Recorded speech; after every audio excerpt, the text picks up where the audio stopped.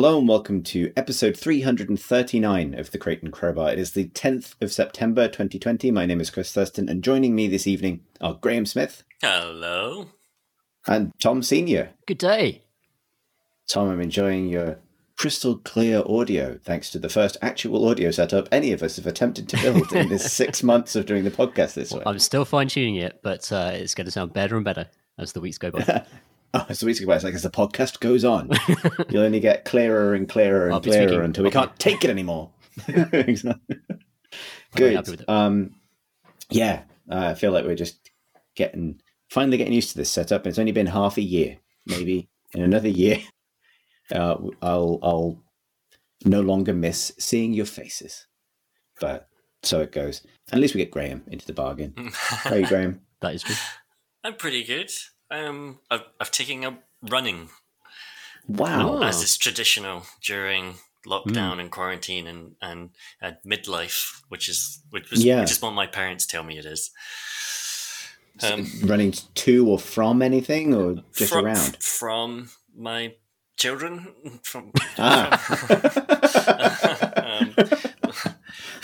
To salvation. I see. I got an app, and so it's become like trying to beat my high score. I just try and run further and further every day. Wow, I've been trying to get healthy as well, but mostly through the medium of going for walks and not ordering chips with my Deliveroo. It doesn't mean any less Deliveroo, but just getting out the chips, and that's working sort of. So I applaud your initiative. I've been trying to fight people, but no one will fight me, which is sad. So I've been trying to take up jiu-jitsu, which of course in a socially distanced time is not the ideal time to take up a very close quarters, close combat sport. But that's my plan. Because I tried running and I've just almost died of boredom. So try something else instead. So Tom, you were recently teaching yourself chess, yeah? Oh yeah, still am. Yeah. So you've done the chess part of the montage, and now you're doing the jiu-jitsu part of the montage. Look, What's next, do you think? It's in your slow montage. Every single middle-aged crisis thing that can happen. It's going to be a sports car, probably. I was thinking a motorbike. It's going to be all of it. All of it's going to happen.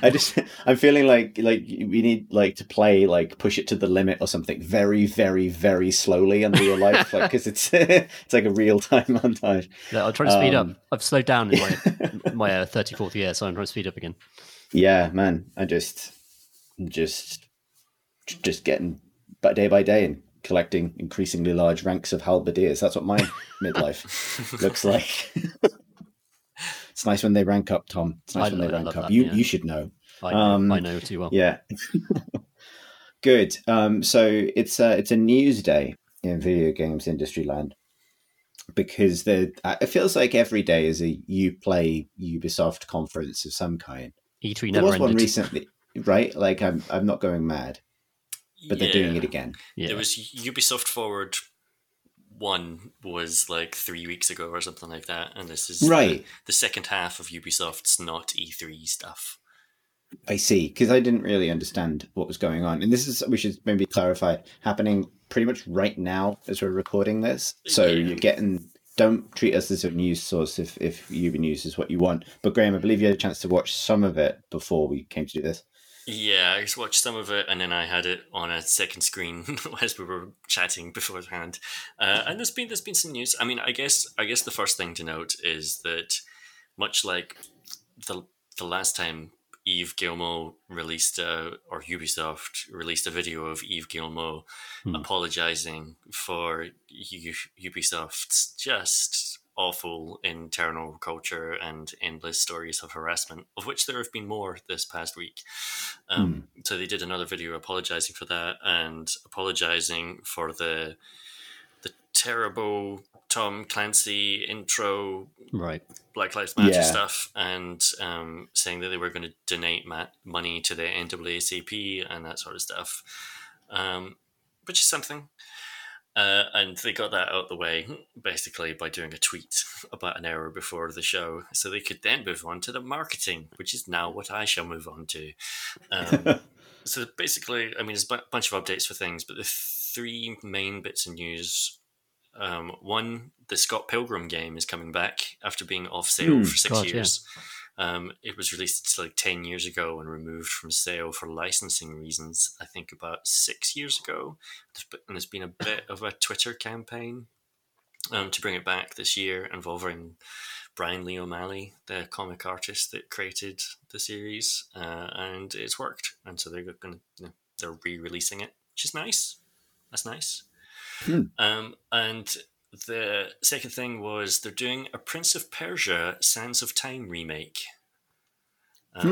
which is interesting. Like, I like the Prince of Persia series. I'm glad to see it coming back. I'm slightly disappointed that it's a remake, because there was a leak earlier this week that there was going to be a new Prince of Persia game announced. And so I was hoping it would be a properly new game. But the Sands of Time from 2003 was like the good Prince of Persia game. I think possibly, other than the original 2D Prince of Persia, maybe the only unequivocally good Prince of Persia game. Yeah. It's the one that first introduced the time rewind mechanics. And so, like, a modernized, fancy graphics version of that seems like quite a nice thing. Do you guys care about Prince of Persia at all? I really enjoyed the original games. There's also a kind of really fun, unreliable narrator aspect to Prince of Persia, where the prince is telling you the story, and the whole excuse for the reason why you can rewind time is that if you fall down a pit and die on some spikes, he says, "Oh no, that's not how it happened.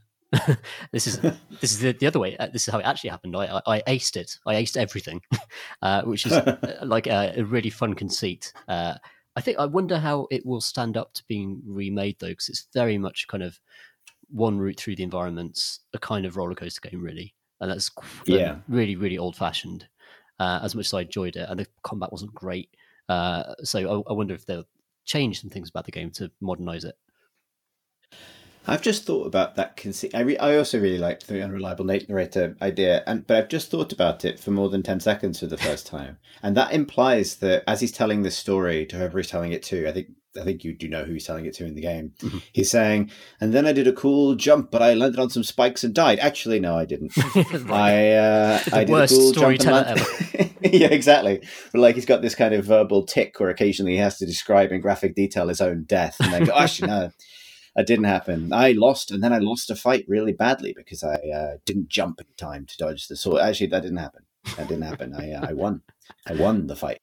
Yeah, I was thinking it would be cool. I like remakes where you can like switch back to the old version of the game. You know, like you can like, I think the Halos, the remastered Halos do that, where you can just press a button and see it in the original textures and everything else. It'd be fun to do it with Prince of Persia. Like if you held down the rewind button too long, it loaded the previous version. That seems like rich pickings. I would be up for that. The other main thing they announced, which is, I think, is a brand new game called Riders Republic. I don't think they announced that previously, but it looks like, what was that snowboarding game that Ubisoft released a couple of years back?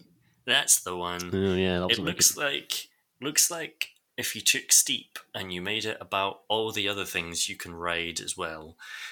So it's now got, as well as snowboards, it's also got skateboards, it's got mountain bikes, it's got wingsuits, it's got, and then it's like a multiplayer game where you seem to be able to have 100 people on a track slamming their way down a mountain together.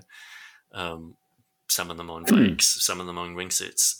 I'll be honest, it looked pretty fun. I was watching it with the sound down, and it actually looked good. It had that same sort of energy as, man, I can't remember the name of any Ubisoft game. Their racing one about going across America. The Crew? That's the one. That's like kind of like multiplayer chicanery. It's about racing, but not really. It's about having fun with your mates and wearing colorful clothes. What's the game called? The one that's like Steep, but not? Riders Republic. Riders Republic. That's a terrible name. That is. Yeah. It sounds great, though. It's not as bad as the other game, which they've been showing off at the event, Immortals Phoenix Rising, right, which is the game that was previously called Gods and Monsters. which was just like a Much better clean, name. descriptive name, and now it's called Immortals Phoenix Rising, and Phoenix is spelled Fenyx, For fuck's sake. which is which is That's none of the ways to spell that. I mean, I guess when you type it into Google, nothing else is going to come up by mistake. But basically, it just looks like Breath of the Wild. I mean, if Breath of the Wild was Nintendo looking at the Ubisoft formula and working out ways to make that cleaner and better, Immortals seems to be Ubisoft looking at Breath of the Wild and thinking of ways to make that cluttered and less good. But it's it's a big open environment. It's got like puzzle rooms that you go into and have to do like environmental stuff. It's got like a bunch of the same powers in terms of like ability to like pick up objects and maybe like creative problem solving and combat stuff. It's got you can tame horses. It's pretty damn Breath of the Wild, and so maybe that'll be fun. Is that the one with like the ancient Greece setting? Yeah. So you literally have wings and you fight a griffin and that sort of stuff. Sounds okay. I liked Breath of the Wild. I liked Breath of the Wild well enough that, to be honest, just okay Breath of the Wild. Yeah, probably I'll give that a go. Yeah, likewise. I guess it makes sense for them to want to apply that formula to a game that kids can play. You know, they don't really have one of them. Like, they're all very violent, the UB open worlds. So maybe that's a nice reapplication of the same ideas. But yeah, that wasn't I wasn't overwhelmed by that pitch, I've got to say. No. Yeah. I think Riders Republic is definitely the most interesting thing to come out of Ubisoft Forward. Would have been nice if there's apologised on the stream instead of doing it in this detached way. I should say I don't know that they didn't play that clip at the start of the stream because I wasn't there at the very beginning. They might have played it, but certainly they tweeted that out separately a couple of hours beforehand. So I think I have limitless contempt for that man. Frankly, because the reason why a lot of CEOs explain their paychecks is because the buck stops with them. Responsibility for what happens in the company ultimately should go uphill and arrive at the CEO's desk. And the idea that all the sex pests have sacked themselves, now this man is just like immune, I think it's just appalling. I think it's just terrible. It's a failure of corporate governance, but also just a failure of just morality and like what you want business leaders to be like. So I've been very cross about that recently. Yeah, that makes sense. It's like, yeah. There's I think last Uber Play, whenever that was, the last Ubisoft Forward thing, we did have the conversation about what the appropriate way for them to foreground those issues while still giving the individual developers whose work is on show their moment, and that's a tough balance because there's a lot of people at that company. I think that's what. But I think you're right. More broadly. Yeah, I think that's what annoys me so much, actually, Chris, is that there are literally thousands of developers, producers, writers, artists who do amazing work at Ubisoft, and they've just been so thoroughly let down by the top tier of that company, and that's a real shame. Yeah. And because Ubisoft has the means, it has the resources to push gaming forwards, like to make genuinely new experiences and new games. And it sounds like they're just, in terms of the character work and stuff, they've just been held back by this layer of backwards thinking people at the top. I've met a bunch of people at the top of Ubisoft, including Yves Guillemot, and I've had some experience of their structure. And the thing that I think you're right, absolutely right about Ubisoft generally, because it's I hesitate to say this for a company with so many people, but because it's got at its core like a kind of single leadership team, basically the kind of the core of a family business, which is what it originally was. It's capable of acting directly on issues if it chooses to. Yes. And I think that in a way that other big publishers, which are sometimes more structured as like fractious warring city states where individual producers have domain over different parts of the company and no one ever agrees on anything. Ubisoft has traditionally acted a lot more singly in the way that it pursues things, which is the reason why you end up seeing same designs, propagate across different parts of the company. They also tend to start studios rather than buy them, which again leads to a kind of singular identity across multiple, or close to, across multiple different parts of that massive operation. And there's tons of downsides to that. And I think it's also, as demonstrably the case, an environment that is absolutely vulnerable to abuse. And they clearly, from everything that's been said, lapsed in their duty to police that in any way. Yeah, there's until called to account. Yeah, which is a massive failing. But and that's why I think it's a shame. You're right, because a structure like that is the kind of structure that's also capable of instituting kind of organization-wide change in a way that other maybe big publishers or developers of similar size can't necessarily, because they are like affiliations of multiple acquired entities that are all kind of operating under one auspice, if that makes sense. Like, and that's, it's just a huge shame. But again, like the issue of corporate responsibility and where that book should stop and what public gestures need to be made in order to express that changes happen, I kind of agree with you that doesn't feel that those significant changes have really happened. Although I suppose as ever with these situations, the proof of that is in these allegations not coming up in the future, rather than there being a positive news that you could be given.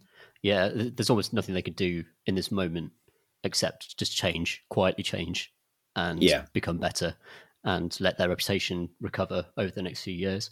But I just wanted to voice my annoyance. I think it's completely reasonable. Yeah, I think it's also important to flank Ubisoft news in this way at this moment. Like, when I realized that we were going to be recording this at the same time as the thing was on, my first thought was like, oh, well, it doesn't really matter, because I'm not necessarily like super thrilled to report all the latest Ubisoft news at the moment, because caveats. it's hugely loaded. Although that notwithstanding, there are thousands and thousands of people whose work is being revealed tonight. And sure. Yeah. Good point. That's like, those people deserve to be celebrated, particularly if they've made a good game about going downhill with your mates. Yeah, 100% agree. Although going downhill with your mates shouldn't be a Ubisoft corporate strategy. There's other stuff that happened at Ubisoft Forward, which might still be going on for all I know, which I didn't mention, which, and given this context of everything, gives me real pause. Like, for example, they announced that Watch Dogs Legion is going to have a mission in it featuring Stormzy, and they've obviously paid him to be part of the game's marketing, and so he was part of Ubisoft Forward, did a video to camera about how excited he was to be part of Watch Dogs Legion. And I don't know, I can't read something like that as anything other than, I mean, it's obviously marketing. It's always marketing. Sure. But Stormzy, given his place within culture and his political outspokenness, getting him in particular seems, I don't know. It's like an apology tour, almost. Yeah, part of the apology tour, essentially.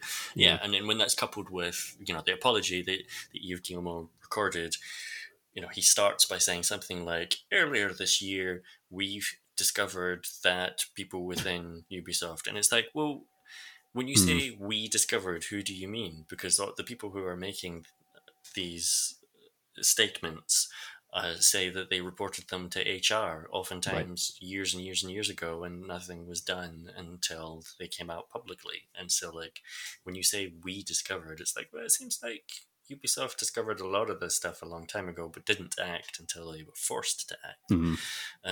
Right. And so making very kind of like political, like PR moves, maybe more than actual acts of contrition, creates a great deal. It does. It's such a, like, I mean, it's obviously most pronounced in the Clancy stuff, obviously, but there's such a degree of having cake and eating it with that entire subject matter. We talked about this last week when we were talking about the the issue with the Tom Clancy's Elite Squad intro, and its sort of insensitivity and Marsh described it, its boneheadedness. Yeah. It feels like, and having just sort of been maybe a little kind of cold on the idea of them making a Breath of the Wild game, like, I think there's part of this which is like, step off the gas of we can make socially aware games at the moment because you need to clean your own house first, like really badly. Like, no one's looking to Ubisoft for like moral leadership via Watch Dogs.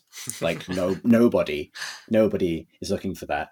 So, I mean, it's not to say don't make that game, but again, like leading with that as a marketing thing, using that as something to maybe gesture at reform doesn't work for me. Like going away and saying, we're just going to make games about mountain bikes and, mythology while we figure our shit out is probably a better way of approaching this. Get out of that territory completely, because clearly there's not the responsibility there to handle it deftly, because how many times do you have to give any given creative person or agency like the benefit of the doubt on like you can responsibly handle themes of activism or etc. I don't know.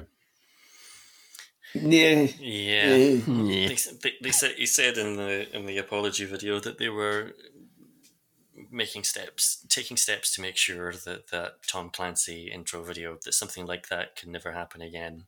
But it's hard to know like what those steps are, because the way to make sure it doesn't happen is to not do it. Like, yeah, exactly. Or just have some human being to flipping sense check it. Just, yeah, you know what I mean? I kind of, cause these things have to go through so many layers of editing and like approval processes, especially in large companies. So the idea that like no one flagged up, or maybe people did, of course, but the fact that no one like stood up and said, in this current moment, this is not a good message. This does not look good. We've got to change it. And like, if there's no room for anyone to say that in the company, they're going to keep making these mistakes. Yeah. Again, though, it's an issue of like where that buck stops, because I can fully imagine that maybe loads of people said that. Yes. Because these are the exact kind of creative decisions where you can be told, nope, sorry, we're on a deadline. It stays in.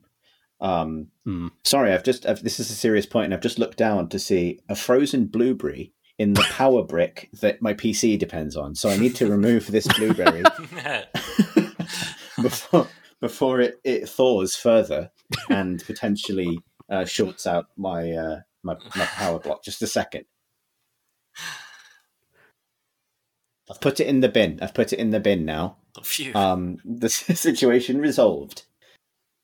You were saying something about the buck stopping. And... Oh yeah. I mean, so to return to the point, post Blueberry, one of the ways to protect a company against these kinds of decisions getting made, because I guarantee you, I work in this business now, and there is always a final call that has to be made. I have been that person. I've reported to that person. A decision that's seriously wrong will have a person who is ultimately responsible for making that decision. And if that was a bad decision, which in this case it clearly was, then the decision-making ability of that person needs to be called into question. And it just seems like a really cut and dry case of being able to say, when they say we'll put measures in place to make sure this never happens again, that usually means taking away the power for the whoever made the decision to make that kind of decision, basically. Like there's no other, and I don't think there's any reason. Maybe there is a reason to keep that private, because necessarily people will pile on, but at the same time, being so coy about what that change is does make it, as you say, sound kind of empty. Yeah, it's just it's a matter of accountability, isn't it?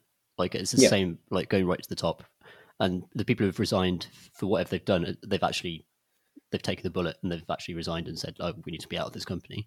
And who knows what pressures were behind their decisions, but ultimately, that shows accountability, and I don't think that Ubisoft's quite there yet. Yeah, I think you're right. Like with the wording of that statement, it always feels like there's a closing ranks, as well as like in the middle of that gesture of like ostensibly openness and accounting for the things that have happened. There's also a sense that a defensive kind of posture is being adopted and people are being protected. And that's It's rough. It's really rough, and I honestly don't know how they fully get through this. And I think you're right, Tom. To go right back to the start of this conversation, the like very visible high level changes are probably one of the few ways to communicate that serious change is taking place. Even if God knows what the truth of it all is behind the scenes in terms of who is taking serious responsibility and who isn't. Yeah, but I don't know. Winning that faith back. I don't know. Like, I certainly don't feel super comfortable promoting their stuff, even though, as I keep saying, I don't want to disenfranchise the people who've worked hard and not done anything wrong. Like, absolutely. And also, I mean, the way I think this stuff I wish would come back on companies is when they try to hire people and new, like, fresh talent going into that culture when it's been so visibly reported how poisonous it can be in some corners. I think like that should deter people, and that's like that should be that's a good punishment for having a crap culture. Like that should be the kind of payout, really. Yeah, it should be, but unfortunately, often, like it isn't. Yeah, because obviously, well, that's a much bigger subject. But sure. Yeah, it's like these are also aspirational jobs for a lot of people, and does that has a whole side of things, and the kind of the CV power of it as well. Like if you are in certain parts of the world, jobs like this are hard to come by and hard to leave once you're in them. Like it's, I mean, at that point we're into the kind of labor dynamics of games industry and tech generally. Yeah, sure. That's a much bigger series of apologies on a sort of cultural level. So yeah. Yeah. Sorry to derail. No. Sorry to derail you, Graham, as well, for obviously just explaining what happened in the conference. No. Like I'm glad to talk about this stuff. I sort of breezed through it at the start. No, but I would rather have a longer, more in-depth conversation about it, and I'm glad that we are. Oh, should we talk about something else though? Yes, games we've been playing. That'd be fun. Well, how about a little bit more news quickly before we bounce off Sure. into the games we've been playing? Because obviously I plugged it last week, but I'd be remiss not to plug it again. The game that Pip has made with Alan Hazelden is out today, as of the time we're recording this. A Monster's Expedition Through Puzzling Exhibitions, which is hard to say. Came out on Steam, and it's on Apple Arcade as well. So if you're an Apple Arcade subscriber, you can download it right now. But it's also it's a Sokobond type game about rolling trees around to bridge the gaps between islands. And Pip's done a ton of writing for it, lots of jokes, and it's got definite Pip energy. And it seems to be reviewing really well, which is really nice for them. Like, I appreciate that I'm mega biased for obvious reasons, but Eurogamer gave it their little essential gold badge today, which is great. So yeah, congratulations to them, and check it out. We'll put the link in the show notes. Obviously, no pressure. Just thought I'd do a shameless plug. Yeah, I saw some really amazingly positive reactions on Twitter for it, and I just felt so good for Pip. Like, I know she obviously worked really hard on it, and yeah, it made me really happy. Basically, yeah, it's a nerve-wracking thing. Yeah, of course, to launch something like this. But yeah, so I think this is Pip's second game release now, after Dicey Dungeons, which he also worked on. On a roll. So he's getting a good track record there, to be honest. 2 good games to have on your CV. Yeah, for sure. Yeah. I'm deeply jealous, because game I'm making taking a long time.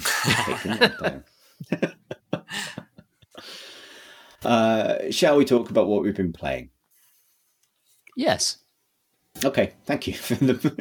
Cool. Graham, what have you been up to in the games? How are they?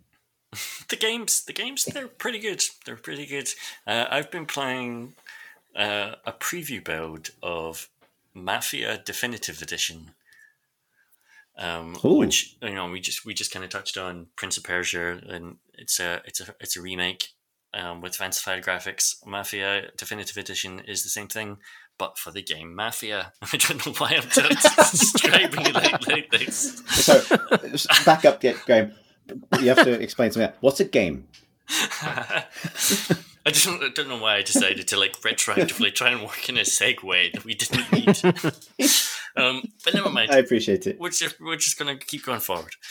But no, I loved. Did you either of you play Mafia? It came out in 2002 or something like that. Yeah, I loved it.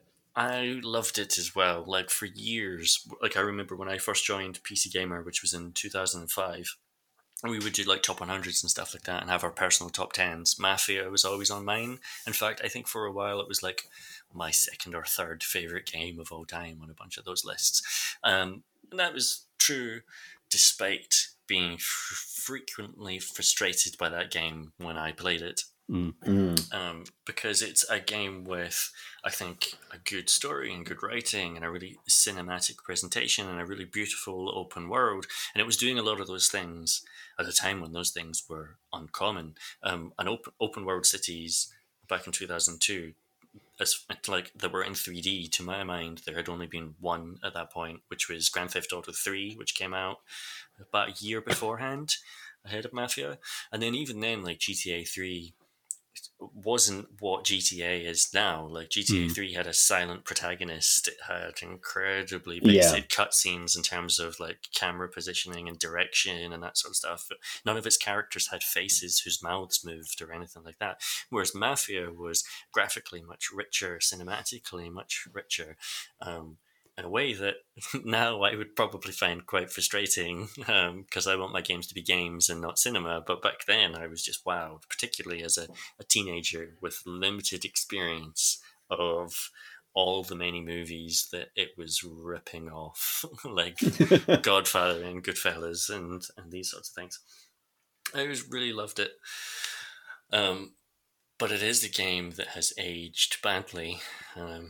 Because I went back and tried to play it when the definitive edition was announced, and you see pretty quickly that, hey, this was a game that had to fit on a single CD-ROM once upon a time and run on computers that probably had 16 or 32 megabytes of RAM. In that, like the opening mission. The story of the game is you're Tommy Angelo, you're a taxi driver, and you're working one night when you hear a loud bang around the corner of a car crash, and two guys come around and at gunpoint make you drive them on a getaway chase across the city. One of the two guys has been shot and is bleeding out, and as you're doing this, I remember it being, really dramatic and really exciting opening to the game. But in playing it now, it's just like the guy in the back seat repeating his one line of dialogue over and over and over and over again as you drive around the city. He just goes, "Oh, I'm dying back here. Oh, I'm dying back here." And as you cruising around basically empty streets banging it, "Oh, I'm dying back here. Get a move on, or I'm gonna shoot you. Oh, I'm dying back here." And I was like, oh man, this is almost instantly unplayable to me in 2020. And so like a definitive edition that fancifies all that stuff and modernizes it, that's great. And on those grounds, from what I've played like 6 missions in the preview build, and I think they've done a good job of modernizing it within the limitations, which I'm going to get to.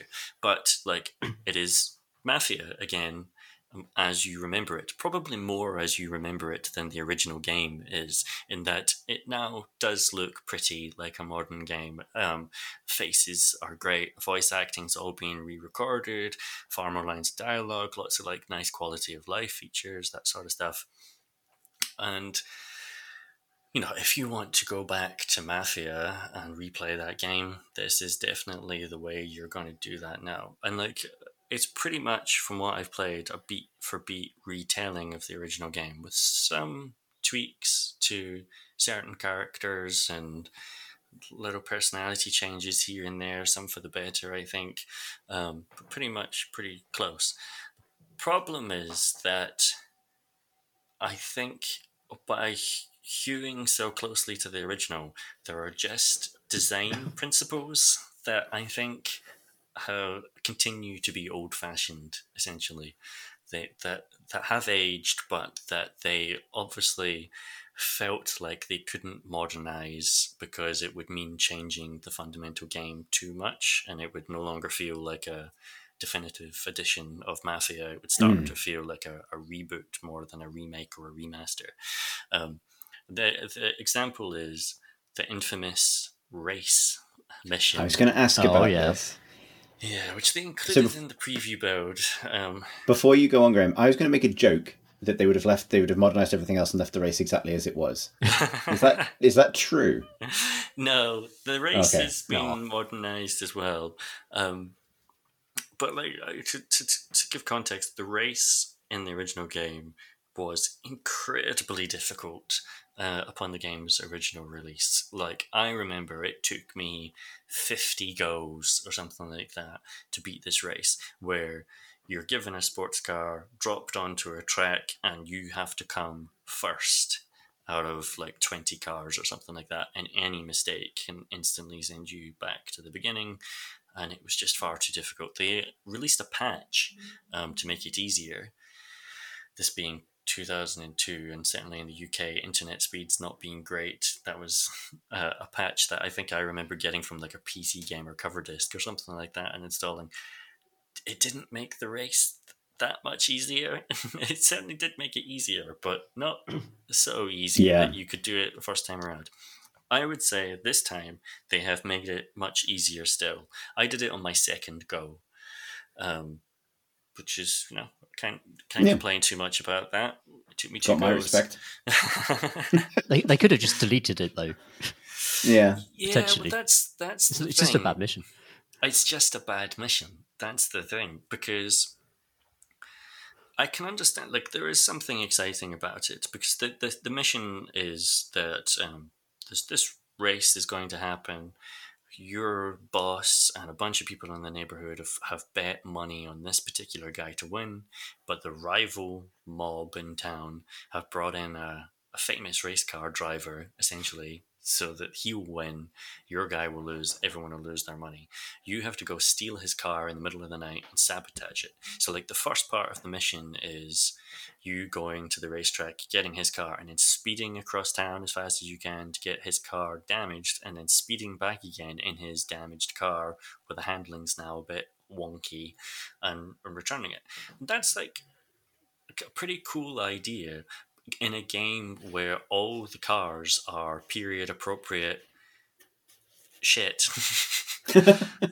Where, like, the cars go pretty slowly, and if there's different settings for this, so you can turn it off. But if you're playing on the setting where the police get mad at you for speeding or running red lights, you're going even slower, you're stopping at junctions, all this sort of stuff. And so suddenly being freed from that and being given a car which is incredibly quick, that feels amazing. That's great. But then the second half of the race is, the driver that was going to drive your car has been beaten up basically by the rival gang, and so you're going to drive it. And that's just a bad mission, because you've not at any point in this game been given enough time to get comfortable with the physics of the race car. You've never seen this track before, so you don't know the corners or any of the bends. And like the first time I did the race, they've obviously made the other drivers bad, so they're pretty slow and rubbish. But I crashed 3 corners from the end after having been first for the entire race, and that single crash meant that I dropped to last place 3 corners from the end. That's not a fun experience. That's not fun at all. That meant I had to repeat it again, and so it's still just this incredibly stressful experience that's no fun at all, because I don't think you can drop a race car mission in the middle of a game that's not about racing cars. I think you can, and I've just figured out how. So what they should have done in fixing it, they don't need to make it easier. What they need to do is just make it not a blocker to progression. So if you win, fine, the game continues as normal. If you lose, it adds 10 seconds to the beginning of the next cutscene where someone goes, "Guess it was a really bad idea to get Ty to do that." And then the game continues as it otherwise would. That would be no one can be, no one's surprised by this result, and then it just continues. That, like, oh no, like, and then we just move on with it. That would be fine. And then some completionist player will be like, I've got to win, I've got to see the good version of the cutscene, but everyone else can just move on with the game. That's how you solve that. Yeah, that is how you solve that. I mean, also, sorry. Also, the driving model in the very original version of the game was nuts compared to all of the driving models at the time, if I remember. Because they actually tried to make the old-timey cars drive like old-timey cars. And that was like, that, I think that threw a lot of players for a loop, because you're used to sort of power steering and a lot of assists and other stuff happening, especially in 2020. And that was present in the original version of the game. And again, as you said, like if you just bumped into a lamppost, that was the end of your race. Which is I great. remember my dad hasn't played very many games, but he was really, really into Grand Prix Legends at the same time that I was playing Mafia. I think those timelines like match up. It was the only thing he would play, and I had to get him to help with the race.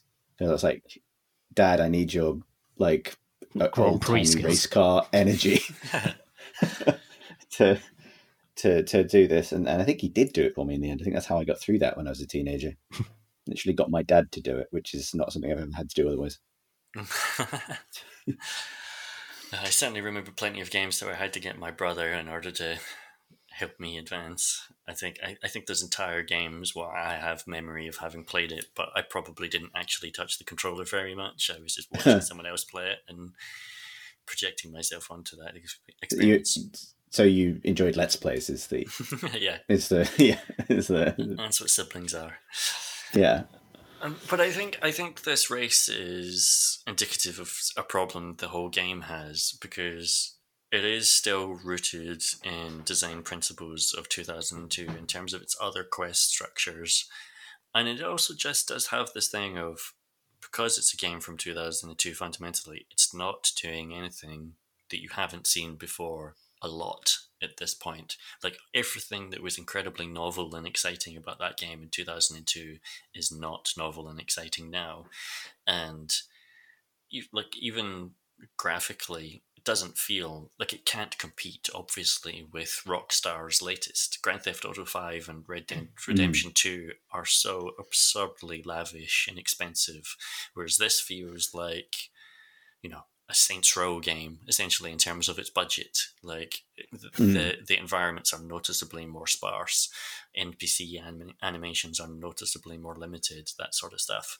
And so, on every other level, it's just sort of like a pretty good third-person action-adventure game, kind of mid-tier budget stuff, but then limited by these design tropes.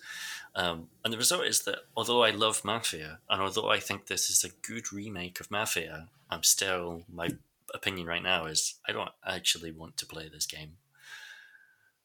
That's a shame. Would you have wanted to play a new game with the same story? I guess that's the flip of the question. I mean, it's partly not with the same story. Like, it's a genre I'm pretty tired of at this point. Right. Like, there are so many open world action adventure games, and we've just spent a long time talking about Ubisoft, who make a lot of those kinds of games. And I did play Mafia 3 a bunch and enjoyed it, but the reason I enjoyed it was a new story and a new setting that I hadn't seen in a game before. It takes place in the 70s in fake New Orleans. And that made it interesting, whereas another gangster set 30s Prohibition America, Chicago experience is not something I'm going to be excited about. How about you guys? Like, you both said you played Mafia as teenagers. Are you still excited about Definitive Edition, or were you before I just said all the things I just said? To be honest, I just want to walk around in a fedora and a trench coat in the rain. And that's what the Mafia games kind of are to me. It's more of like an atmosphere thing rather than an actual, they're like incredibly story-driven games. That's kind of what I want. That's what I thought I was actually going to get from Watch Dogs 1, and was kind of disappointed to find it was a different game entirely. So yeah, I won't play it. Full stop. Like, I mean, I've had that experience. I loved the first game, but it was of its time. Yeah, I think I was just trying to figure out like why I don't play that kind of game much anymore, other than the time investment, which is the kind of, I think at this point, the boring old answer. I think those particular fantasies don't quite resonate with me in the same way. And I think you maybe touched on it earlier, Graham, when you pointed out that when we first experienced these games, we most of us, well, us particularly, were probably all of an age where we hadn't seen the movies yet. And actually, I would probably credit those games with providing like an early,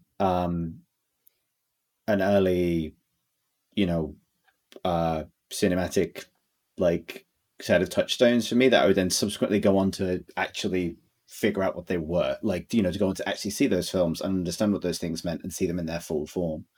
And I think because I maybe that's it. Like, I don't depend on games for access to that kind of storytelling anymore. And so it's less interesting to me, and I think you can say, and I think you're right, that Rockstar's output is such a vastly bigger investment.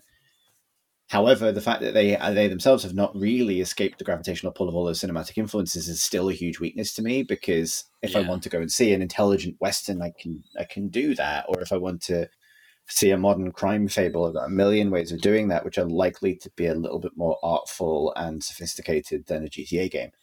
And yeah, like maybe it's just me aging out of it, but I think I want games to be games to some extent, but I also I don't mind a game story, but I want a game story to be a game story, really. I'm happy for them to be big, lavish cinematic things, but I don't feel personally that like that particular kind of game really often embraces what is interesting about it being a game, which is interesting because at the time, I very much did feel that way about Mafia because of the fact that it had greater verisimilitude than GTA 3. Like, for me, it was the game where you could shoot the tires out in a car. Yeah. And that was like a level of realism that was above and beyond what I'd seen in other games. And so that was like a reason to feel invested and immersed in that world. Now that is a given, it's other very video gamey stipulations, like win this race to progress the story, or the idea that the only way to sabotage someone's car is to do cool donuts in it. All of that stuff now actually plays against it. So it's I guess a march of technology thing. I think there's a phenomena that I think about a lot in relation to game production. Actually, I think about this more with my work hat on now, but it's worth thinking about.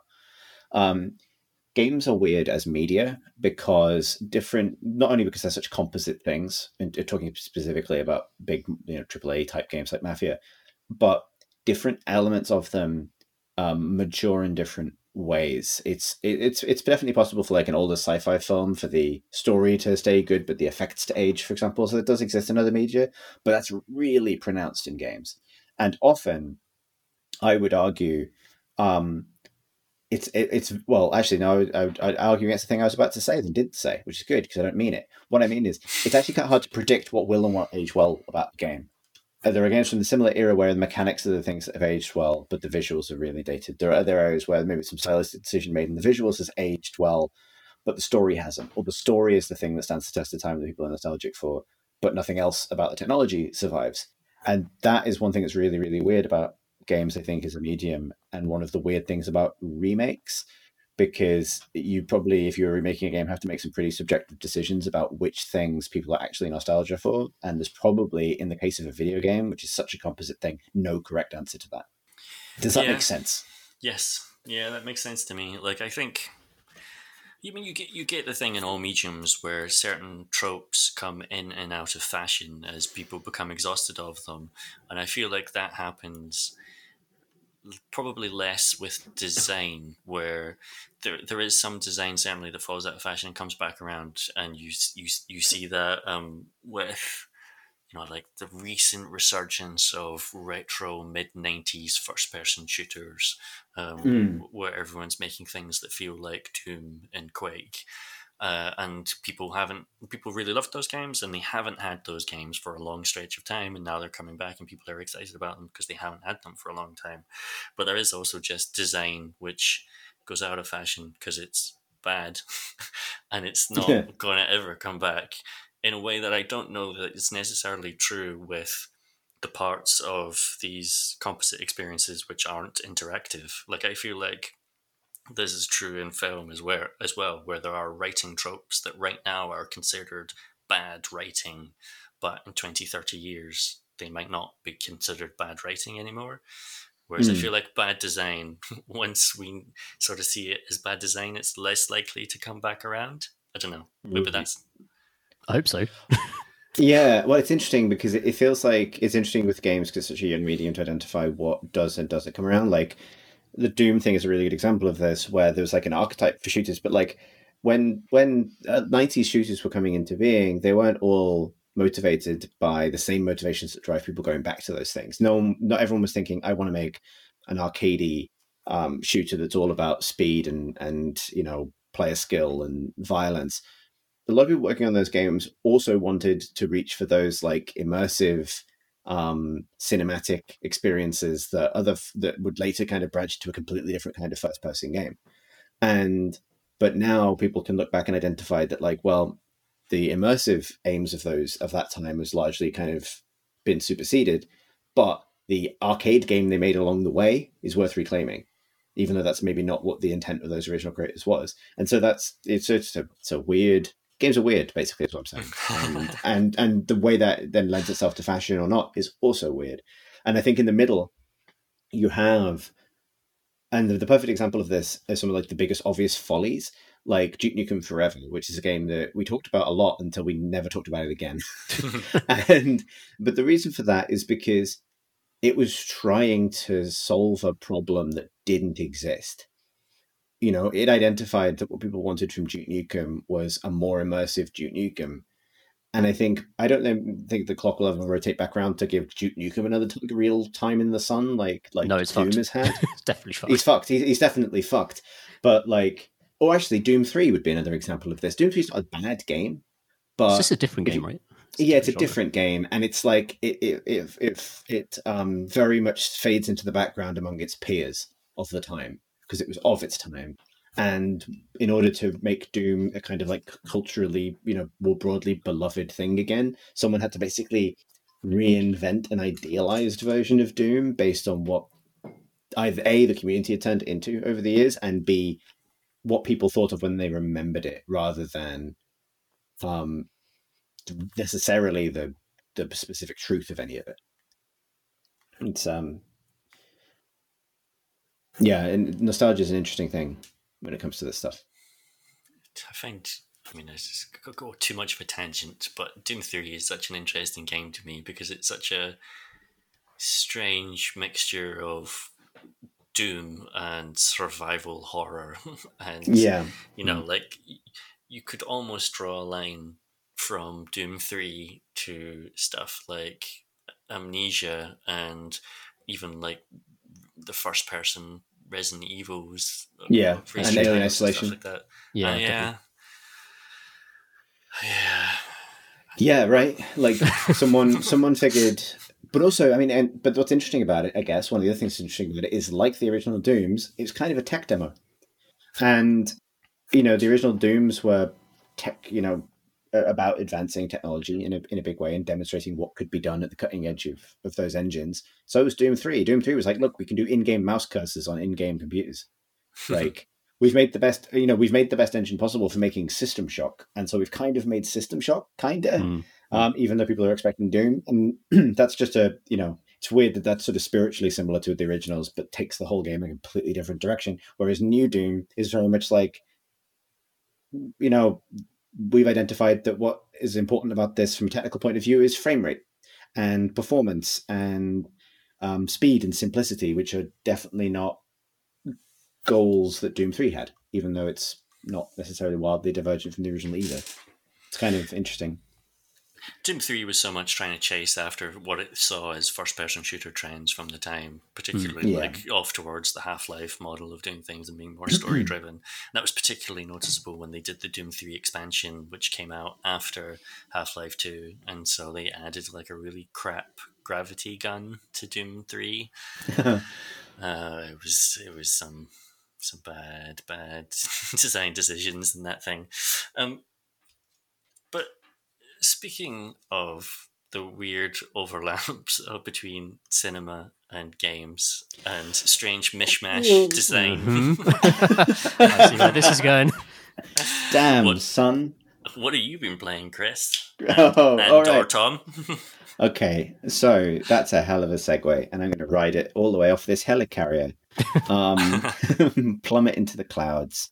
So I've played a whole bunch of the new Avengers game, which came out last week, and I would like to issue the following defense of the Avengers game. So here's the thing. I'm going to caveat this in two ways. One, this is a 7 out of 10 game right now. I think it definitely is a 7 out of 10 game. However, as Tom will definitely attest, there's nothing wrong with that. Well, there are 3 things wrong with it out of 10. That's what that means.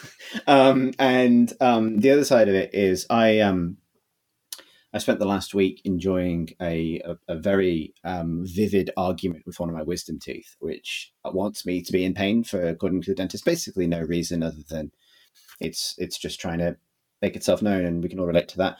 Nonetheless, it sucks. And so I kind of wanted something that I would just, a comfort game, basically, something to sit on the sofa and play. I should also caveat this by saying that I've been playing the PlayStation version of the game because it's very much in that wheelhouse.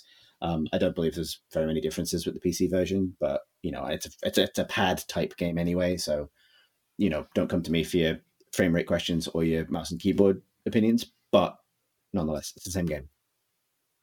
And with that in mind, I have found myself really enjoying myself and actually quite hopeful for the future of it. What it is a kind of games as service Avengers brawler, I guess. I've heard it described as kind of Destiny, but with superhero brawling instead of shooting. I would say the more accurate comparison just on that level is actually Warframe. I appreciate Warframe and Destiny are kind of sort of similar, but the crucial difference is that Warframe is very much about a game about launching missions from a hub, gathering lots of resources on those missions in order to collect and level up a roster of, in that game, like crazy H.R. Geiger sexy battle suits, and in this game it's a roster of Marvel superheroes. Initially quite a small roster, but one they're obviously going to expand. But with that in mind, and this is a really important point about this game, the other game that it's really like is Marvel Ultimate Alliance, which makes sense because it's a Marvel game. And that was the previously most popular way of engaging these characters in a video game. And that, I think, that comparison, I think, has gotten a little bit lost in the current sort of criticism of games as service models. Like, I think it's worth critiquing the way that it's implemented into the game. We can get to that. And it's worth asking some questions about why it's necessary for games to have these components on them.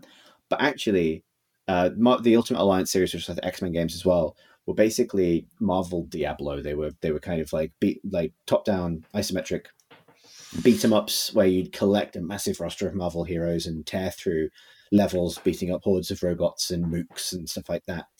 And they were very successful and popular, and they predate the games as service era quite substantially. And they were successful and popular because collecting stuff is fun, and because this setting, particularly the Marvel universe, lends itself really well to collecting a big roster of kind of colorful heroes that all play differently. And I think that's expressed slightly differently in the new Avengers game, particularly because the roster's a lot smaller to start with. But that's the game they're making, really. It's a 3D, third-person multiplayer successor to those games that swaps out some of the kind of, single-player, build-up-your-own collection stuff for kind of MMO-ish crafting and gear progression and things. And at its basic level, it's pretty successful at that. Like, I'll talk about the single-player and the way it's structured in a minute, but there's definitely a point where it introduces you to the first time to the way its missions are actually going to be. In terms of these big maps with lots of sub-objectives, whether they're big open worlds that you can run and fly and climb across, or whether they're like these bottomless AIM tech facilities, big kind of sci-fi rooms full of stuff that smashes and things you can lob and smash into and robots to smash. And when you get into that mode, you can kind of see the structure and the bones of the thing, which are about tearing through these environments with a roster of heroes. They've done, I think, quite a good job of building a combat sandbox and some systems built into that can support some pretty wildly divergent playstyles. And that's not nothing. I remember there was another Marvel MMO that was a bit like this a couple of years ago. Was it Marvel Heroes? Tom, can you remember what that was called? I reviewed it. I can't remember what its name was. Good question. It was. I know what you mean. Again, it was like the isometric one. That again was a bit of a successor to the Ultimate Alliance games, and that one struggled. I remember reviewing it and writing something like, "No one really like ever wants to look down on Spider-Man because the fans or like, you know, I think it was like there's no satisfaction in horizontal Spider-Man, basically, and the point with that is that those perspectives necessarily made the characters that were defined by their vertical power set, like Spider-Man or Iron Man or Thor, feel very limited because you in an isometric game, the vertical dimension isn't very apparent. And this feels like the first time that same set of design ideas is present, but someone's made a really concerted effort to incorporate those characters as well fully. So you can be Iron Man and fly around like a jet, like target locking turrets and stuff with your rockets, and then let go of the button to fire homing missiles at loads of different things. And it's cool. And at the same time, you could be playing as the Hulk and running around on the ground smashing things and see your mate fly past as Iron Man doing those things. It's not perfect, like the flight ceiling's quite low. There's obviously a billion compromises involved in getting that to work, but that side of it I think is quite well implemented and fun, and the animation's great. Like the way it looks is great. Some performance issues, but when it flows really nicely. I would describe the combat system as somewhere between a kind of combo brawler and Batman Arkham Asylum in terms of its kind of, but it's not quite as Simon Says-y as that. It's a little bit more freeform, and you can do sort of aerial juggles and things with characters. And there's some, I think, real satisfaction in like chaining your abilities together in a clever way. And they've done some cool ability designs, like characters have ults, and Iron Man's ult is initially to build himself into the Hulkbuster armor, which is the massive armor that makes him much more powerful. But you can also deploy it differently so that you can create the armor, but let any of the other heroes get into it as a way of like saving people and bailing them out of tough situations. That's cool. And yeah, so, and like, I think understood as a more ambitious, technically ambitious sequel to Marvel Ultimate Alliance, I think it's a pretty good start. The other thing about it that's kind of interesting is two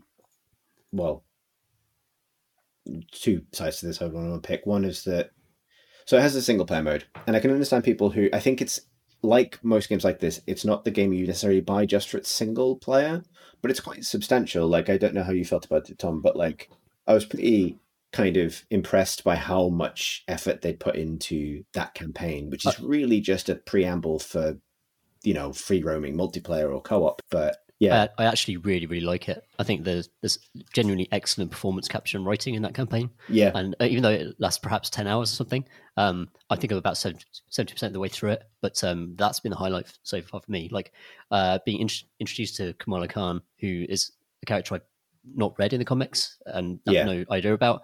She's so just infectiously enthusiastic that like you feel like a fan going into this world with her and meeting all these heroes. And I think it's just wonderfully realized, actually. Yeah.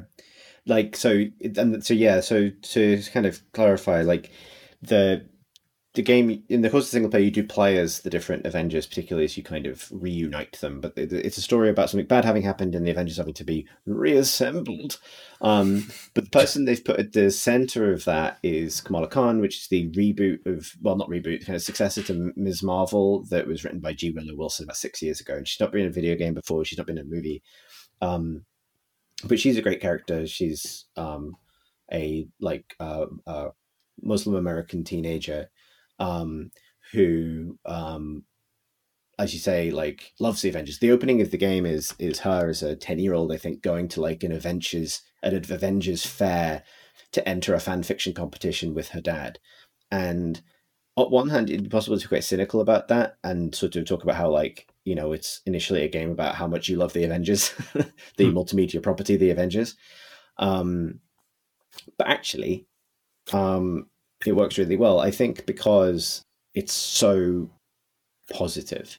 Yeah, you know, you touched on that, but like she's so enthusiastic about it, and people are broadly kind to each other, and it's kind of a story. It's you know, it hits its moral beats, but it's kind of a story about, you know, sort of believing in each other and coming together to, you know, be friends and biff robots.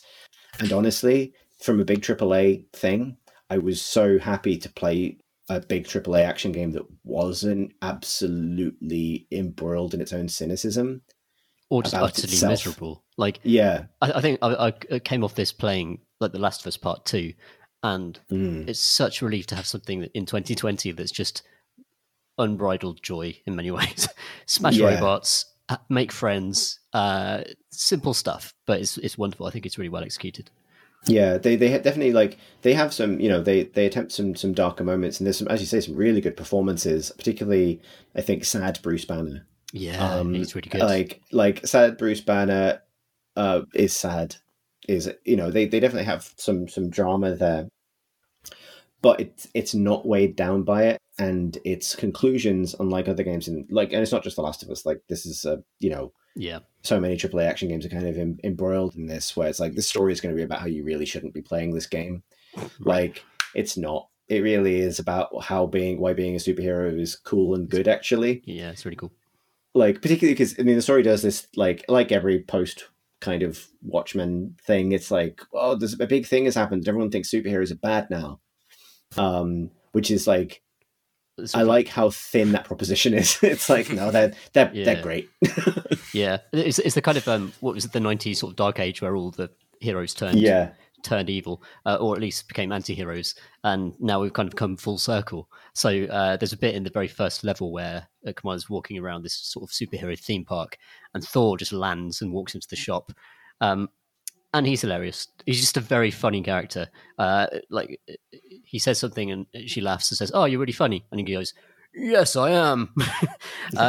Because his ego knows no bounds. And that's what a great character. What a great character. And just to go meet him for 30 seconds, then she goes somewhere else and Captain America's there. It's just, I mean, I'm not like super big fan of the comics, but I really felt the joy of that universe. The way that you're talking about this, it just sounds to me like the Muppets. This would be the ideal format for a Muppets game. You're completely right. Yeah, that's very true. Like the Jason Segel Muppets movie from about 10 years ago now, it specifically has that thing of the main characters are just massive fans of the Muppets. The Muppets have broken up, have been gone for 20 years. Everyone thinks they're old-fashioned and doesn't like them. And then the film is about these two people who love the Muppets putting the Muppets back together, and everyone realizing that the Muppets are great and the Muppets support each other and are all friends. And there's the one who is Fozzie Bear who thinks he's really funny. Muppets assemble. That is Muppets. Yeah, that is basically the plot of this game. Yeah, it really is. Like, the other thing I think is really interesting about it, just as a kind of cultural thing, is that, and an area where I think it is struggling to find its feet, is identifying itself as an Avengers adaptation, separate from the movies. And like, this is a completely unenviable job, because impossible. Like, these are this is the biggest cultural, like, cinematic, you know, property on the planet for an entire generation of kids, particularly. Because it's a game of service thing, it's like a news page, and on I don't know if this will stay the same, but on week 1, you know, launch day news for the game was a message from the developers. It's like, thank you so much. Welcome to our version of the Avengers. We hope you like it. And it was very much this, like, Mark Ruffalo's not here, everybody. Neither's Robert Downey Jr. Like, you're not going to see them. Please accept this new one. And but what's really interesting about it is it's not totally confidently the comics instead. For example, it's much more like modern Marvel comics than it is like the Marvel Cinematic Universe. But there are vast chunks of decisions that it's made that are absolutely taken from the Cinematic Universe instead, including that core lineup. You know, that core lineup of Avengers of Captain America, Thor, Hulk, Iron Man, and Black Widow is very much I think a savvy decision based on, there's been many Avengers lineups over the years.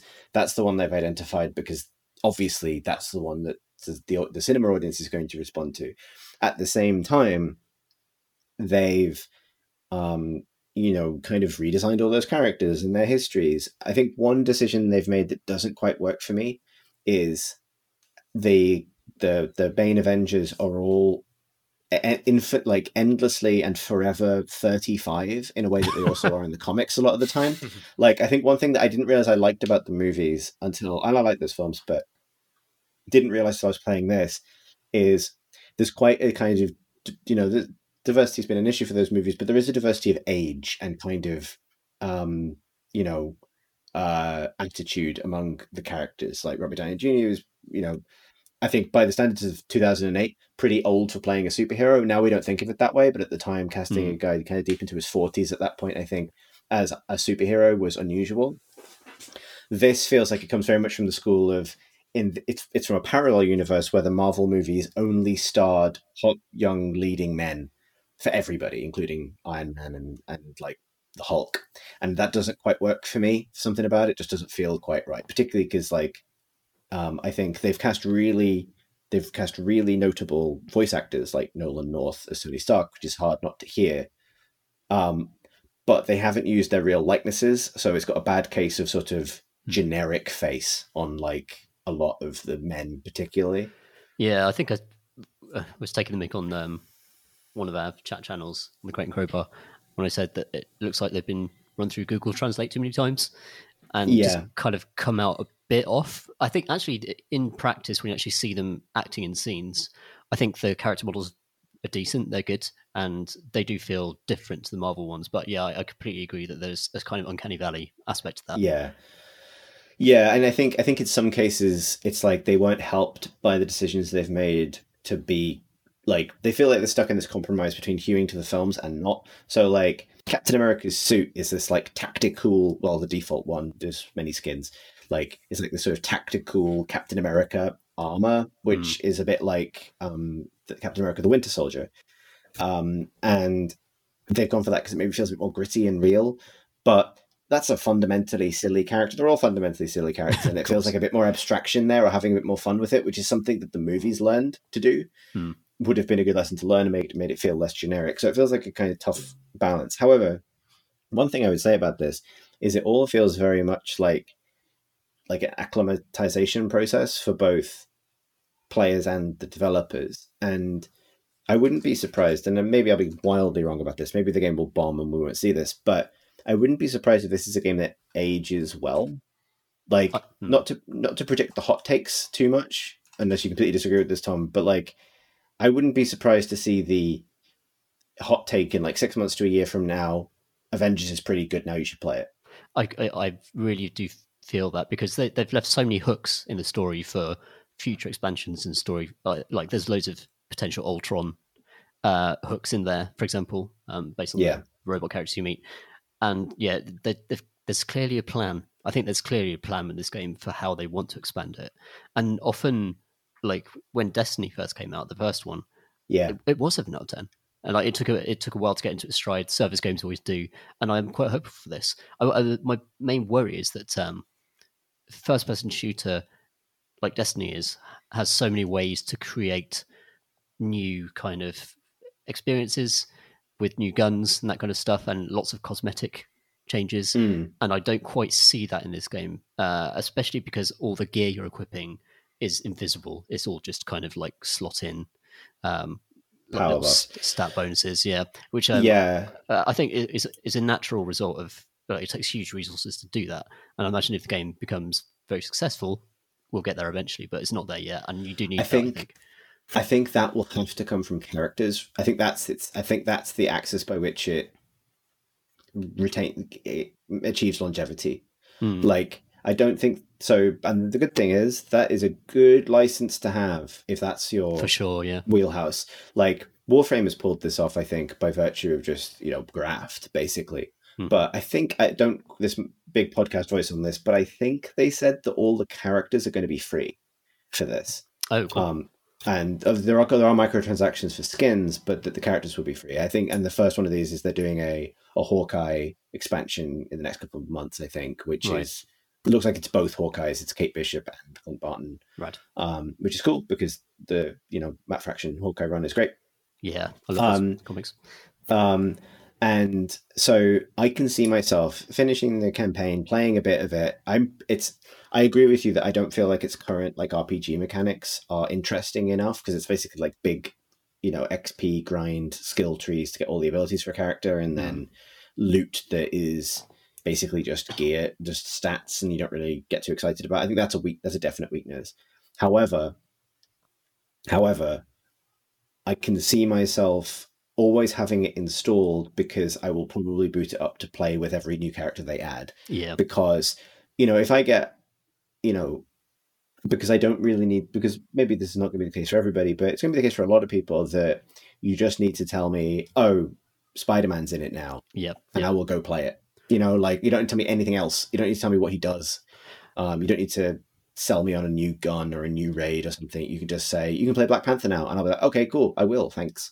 Like, yeah. I think that's quite powerful. They did a great job of making the heroes actually feel really different to play. So the current levels I'm playing as Black Widow.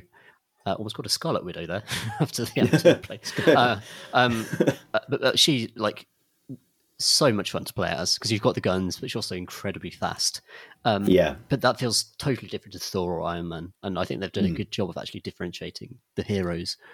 Yeah, I think you can definitely tell which levels in the campaign. There's a bit of filler in the campaign, which is very much more like the kind of not generated, but generated feeling missions you do after the campaign. But there are a few moments in the campaign where it's like they planned this arrangement of items and things, and I think no spoilers, but like Thor's first level after the intro you do play as all of them, is a great moment of like, oh, this feels completely different to the game I was just playing, and it's kind of rad. And they this is they made this guy the God of War character in this, and that was exactly the right decision to make, and apart from the fact you can also fly. So yeah, like I'm finding it's a good, it's a game that I, aged 33, did just, eat Cheerios and put my pajamas on and play because I felt sorry for myself because of my sore tooth. And hey, it's 2020. Come on. Yeah, exactly. We're all over that. This is the year for it. And so, yeah, like, I do feel like I've kind of lavished it in love. And I do want to point out, like, it is janky at times, and it is limited in scope, particularly in terms of environments and enemies and stuff, and that stuff definitely does hold it back. I just feel like the sort of the instinct, I think, among kind of games discourse is to dismiss it out of hand as cynical because of the games as service thing, and I think its roots, I think that is wrong, because A, I think it will grow into something better than it is right now, and B, if you're going to make a game about collecting colorful characters, that is not a cynical license to apply that to. That's kind of the point. Yeah, I think the comparison to Marvel Ultimate Alliance is spot on, I think, because I've been playing that a lot on Switch this year. Yeah. And it really is the fun of just like, oh, be Spider-Man for this level, and then be Thor for this level, and that's a good feeling. It's just a good thing. Yeah. It's just a good thing to be Spider-Man sometimes. I know. Particularly vertical Spider-Man. The most vertical man. I'm not going to lie. Like, this is the most like I'm secretly a 7-year-old boy decision I made. But I got it on. I said it earlier. I got it on PlayStation because I wanted to sit on the sofa because I felt sorry for myself. That's partly true, but it's because Spider-Man is PlayStation exclusive. That's why I did Chris, that. I did the same thing. I know, but I did the same thing. I know, Tom. I know. It's the right decision. I'm probably going to get a PS5 because I'll get to try to transfer my save over and it'll run better, because it runs like dog shit on PlayStation 4. It kind of does. I've got a Pro, which is nice, and it runs all right on that. But yeah, you're right. Yeah, I've invested big in a future Spider-Man, and which is stupid because I could just play Spider-Man on the PlayStation, which is also very good. I want this Spider-Man. It's going to pay off. It's going to pay off eventually. Yeah. Cool. Good. What else have you been playing, Tom? Because I know you played a whole bunch of things since you asked on the pod. I have. I think I'll pick one today and save what it takes. So I'll talk about Mortal Shell, which the game is Dark Souls. It's just it just is. But I think it's an interesting lesson in how much can you actually strip out of a game and like make it as sort of naked as possible and have it still be good. And Mortal Shell pushes that to the edge. There's almost no plot. I have no flipping idea what's going on in the game. You start as a kind of pale, dickless skeleton. And you run around. As opposed to all those skeletons that don't have dicks. I mean, that would be much worse, in fact. You run around. That would be much worse. But your main thing is that you can occupy shells. And one of my favourite things about the game... Like a hermit crab, or... Yeah, a bit like that. Yeah, you sort of crawl inside them.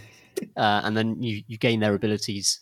And also you start to learn their backstories, which are... Like a hermit crab. Like a hermit crab. Which are absolutely just like unpassable. I don't know what the fuck's going on in this game, but it's quite good because hitting things is good in the Dark Souls mold.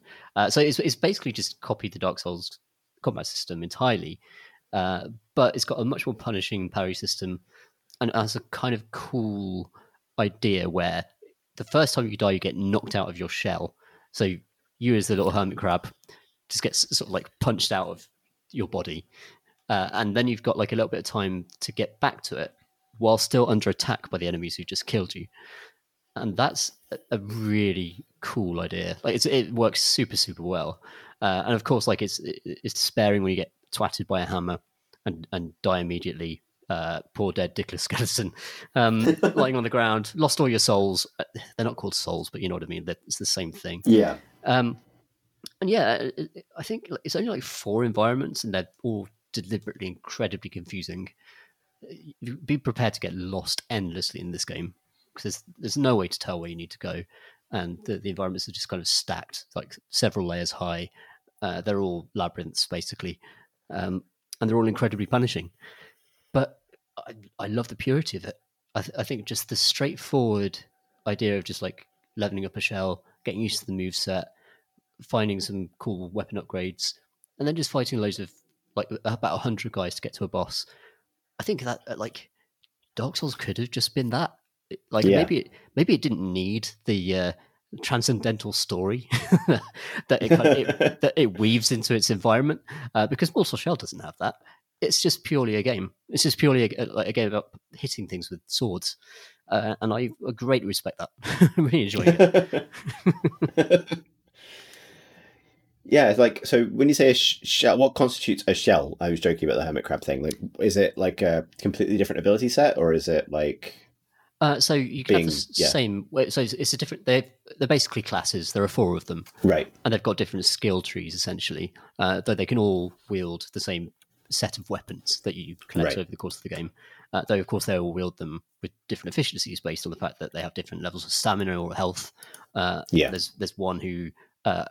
A cool one that I can't use because I'm rubbish, who's the 4th one you get, who like can vanish into smoke when he dodges and deals loads of poison damage. And that's all of his passives are about stacking poison. And like poison in all RPGs is rubbish because it's so slow acting that it's basically you might as well just hit them with the sword again rather than wait for the poison to take effect. This is always happens in RPGs. But that should give you a flavour of like how they differ. There's one who's just like incredible, like loads of health, and he's dressed like a king. He's got like a little. He's dressed well, or he's dressed like a king? Like a king. He's got a little crown and plate armor and stuff. And his whole thing is that he's a tank, basically. And if you're going into an area where there's really high damage enemies, you slip into that shell like a hermit crab and go kill them with your big health pool. So yeah, I'm almost at the end. There's some cool boss fights. I think it doesn't have much of a soundtrack at all, but I think that kind of plays into the loneliness and kind of horror of the world, though I might be being a bit too generous by saying that. But also, I should say, actually, like this game is like 25 quid. Like it's half price. Huh. It's not like a full price release game. So they understand the scope of the game is a bit smaller than something like Dark Souls. But if you like Dark Souls, do play this. You'll like it. Like if you really enjoy the difficulty, if you really enjoy the combat, especially, Mortal Shell is good. Huh. I was thinking about that because I actually midway through a replay of Dark Souls because I decided that's what I wanted to do with my late lockdown. I say late lockdown. I have no idea. Ongoing lockdown experience. And so yeah, that might. When you say like Dark Souls, is the combat system specifically Dark Souls 1? Oh, yes. Is it Bloodborne? What one. I'm saying. Like, what? Yeah, I Dark understand Souls what you 1. mean. Actually, it's an interesting twist. It's basically Dark Souls 1, but you never ever have a shield. But this is Okay. quite an unfortunate bit of wording here. But you can harden. And what that means turning into stone, which is the way of blocking, and that regenerates about every 20 seconds. And there are some. It's pretty fast. It's pretty fast, faster than me. And so sometimes. So there are some brilliant kind of ability descriptions. So there's one where it's like, oh, if you harden in midair, you'll slam down and do a massive area of effect attack. So yeah, enjoy those. Yeah, they're very good. But it's also just an interesting way to limit your blocking ability in a way that Dark Souls kind of. I think one of the reasons it could be very passive, which is what Miyazaki has actually said about it, and one of the reasons why he changed the combat system so much for Sekiro and Bloodborne is that just holding up your shield all the time and sort of defending and turtling is not as exciting as getting stuck in. And Mortal Shell very much realizes that, but it's taken a different approach to it. So the idea that you can only block once every 20 seconds for about 3 seconds, and you can do it mid-combo, and it looks really cool. And yeah, I think it's just really smart. Oh, cool. Do you know who made it? I will Google it. I know it's from a small team. I think they're only like 10 people or something like that. Oh, wow. Yeah, it's a real. I think they've used the resources really well. Yeah, so Cold Symmetry is what they're called. Published by PlayStack, and yeah, you can.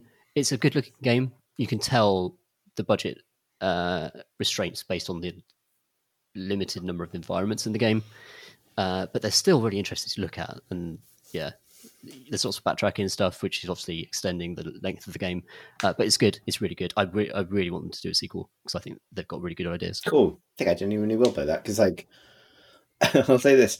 One thing the last couple of years, or last year particularly, has taught me is like I definitely just enjoy a well project managed game now. It's definitely not like a thing I had a feeling for previously. I think it's genuinely one of the reasons that I'm maybe fonder towards Avengers than I otherwise would be if I approached it purely from a kind of like. I mean, this would be a very reasonable approach.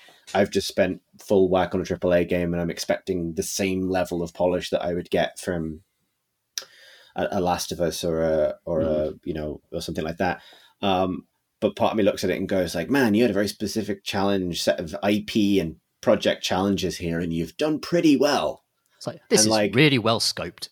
Yeah, exactly. This is well scoped, and you got this across the line. And don't know what the circumstances were, but good for you. And that's not like an abstract thing. That's not like intellectually I like this, but I'm not enjoying myself. I genuinely have a better time if I feel like something's well scoped.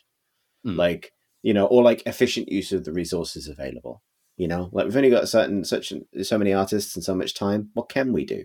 Doing that well. I agree with you, but also what have we become? I know.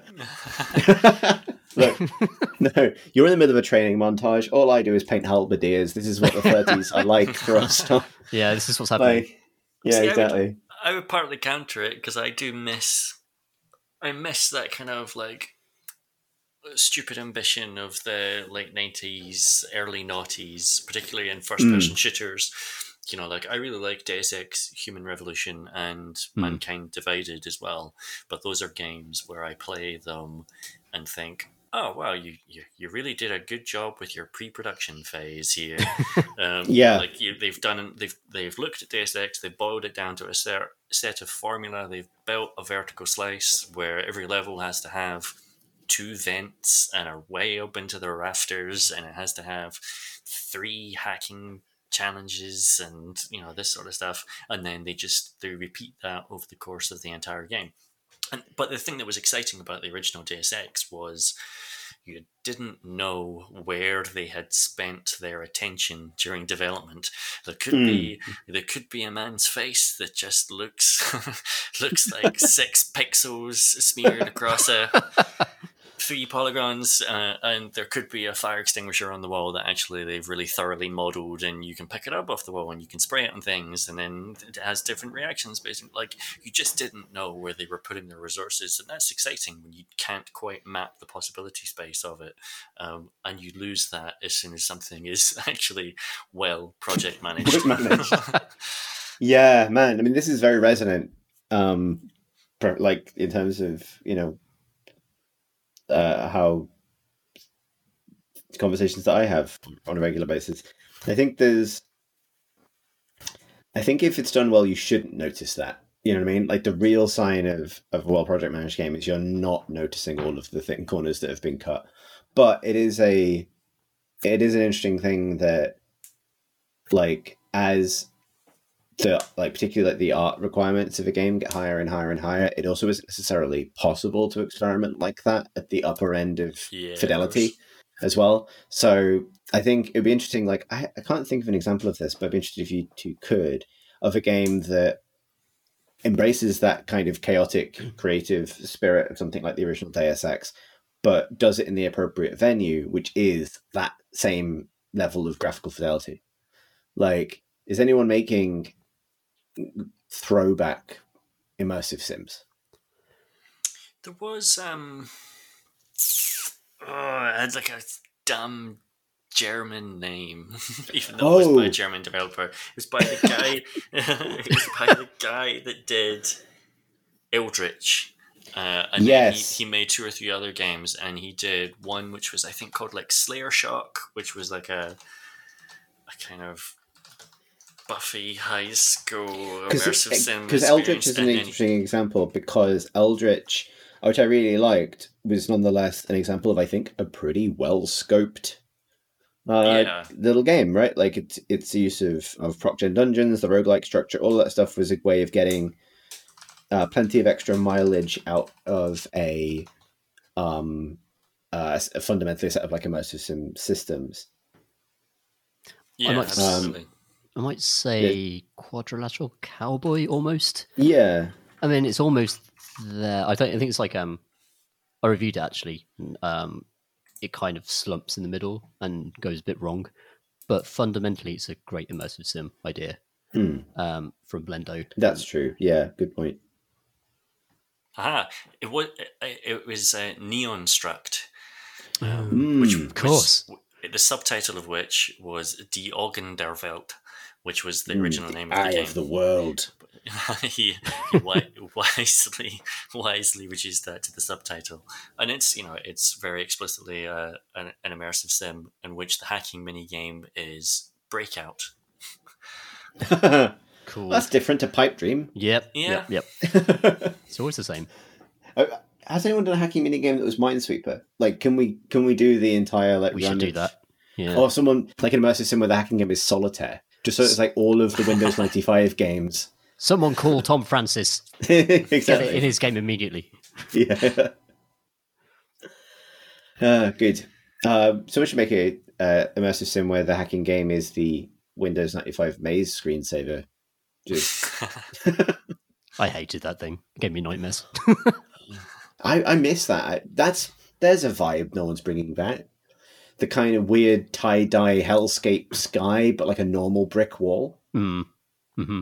No one's doing that anymore. Yeah, that energy is lost, and for good reason. Yeah, exactly. Good. Shall we do some questions? Yes. Yes. Yes. Okay. Mitchell writes... If we must. Yeah, of course. Mitchell writes, Dear Creighton Crowbar, with the release of Control on PC, I went back to Alan Wake, and rediscovered the Old Gods of Asgard, a fictional band in the game played by real-life band Poets of the Fall. This got me thinking about how Mongolian heavy metal band The Who played an in-universe band in Jedi Fallen Order, and that Swedish punk band Refused is playing Johnny Silverhand's band Samurai in Cyberpunk 2077. What's the best fictional band played by a real band in a real video game? Thanks for reading, Mitchell. This feels like such a good question, and the only answer I can so far think of is that bloody Quantic Dream game from before Quantic Dream were famous. Bowie. The Yes. Nomad Soul. Yeah, David Bowie. Yeah, David Bowie was in it as... Was he like a virtual reality creation in the plot? He was a sort of version of himself. It was very strange, if I remember rightly. He was like a cyberpunk version of himself, though, wasn't he? Yeah, yeah, he was definitely a different character. He was holographic or something like that. And I think maybe even played different characters throughout it. But certainly, I think one of them was a singer, pop star, future weirdo. Everyone... A Bowie. Bowie. Everyone should look up YouTube videos of his performances and that, because it's flipping weird. So strange. Graham said exactly what I was going to say. Nomad Soul, David Bowie is a really good shout.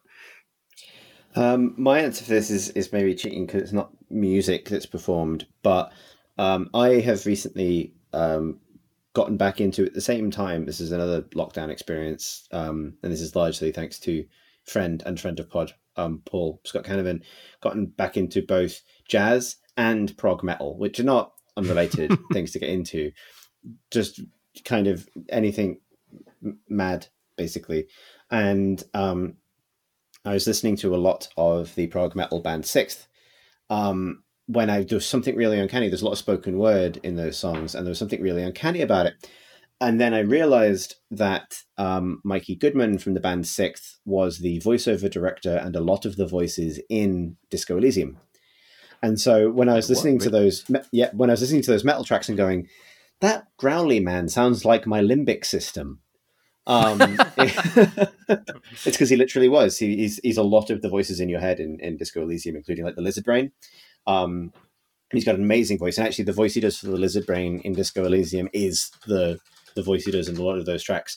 So that was, and I think there's another metal singer in Disco Elysium as well. It was Rich Pickens for growly strangeness, apparently. Yeah. I want to give a shout out to Mike Patton, who's a great punk singer who did all the zombie voices in Left 4 Dead. That's true. He has the ability to, I don't know how he does it without breaking his voice, but just to go into extraordinary registers and make disgusting noises with his vocal cords. What a talented man. And I enjoy his work every time I play Left 4 Dead.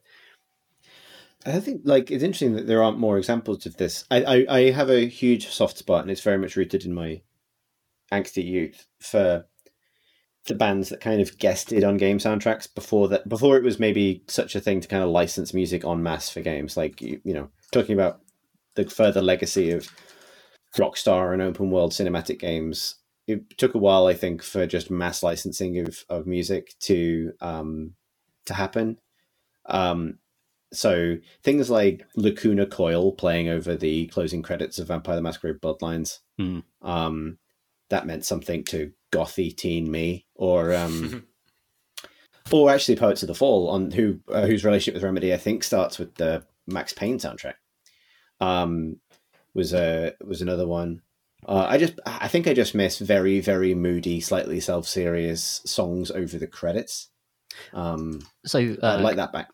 Kojima does this a lot. So I think, is it in Death Stranding, is it Low Roar? I'll just check. Yes, it is Low Roar, and Churches as well. And Churches, yeah, right. They're the final track in the whole game. Yeah. So he very much just has his tastes and puts it straight in the game, which I love. Yeah, right. And MGS5 as well. All the Metal Gear games do this to some extent. Yeah.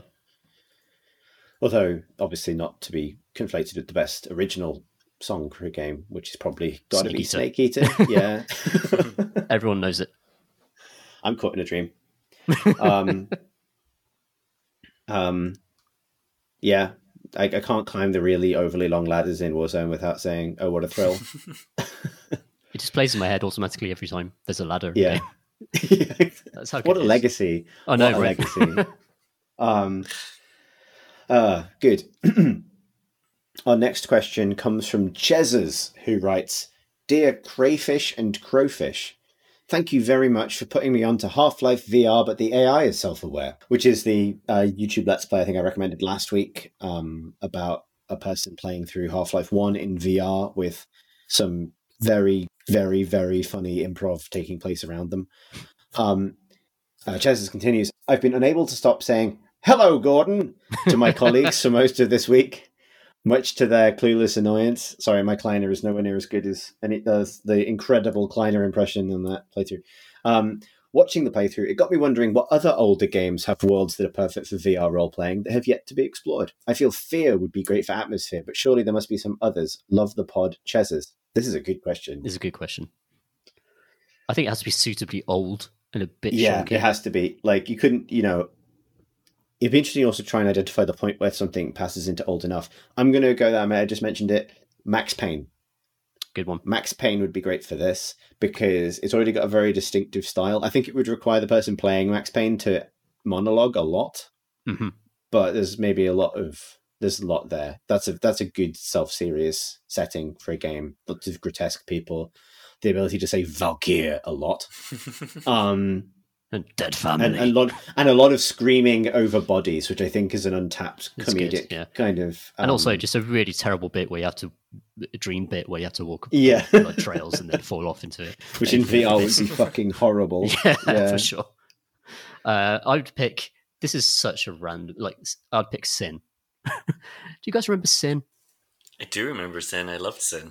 Yeah, hell yeah. Really, look, it had glass that broke and stuff, and it was like a big deal at the time. But also, the characters and stuff were so ludicrous, and the world is so colourful. I think you could actually make a lot of fun out of it in a VR context with some improv actors, just kind of making fun of the whole thing. It's a sort of like weird James Bond, but like really vivid. It feels like a fever dream to me, that game. Do you know what I would love? Any GTA game actually could even be one of the more modern ones, but have all of the mission givers in those endless cutscenes where your character walks in kind of mutely and some dickhead turns around and is like, "Hey, buddy, you gotta go shoot my own knees," or something. Like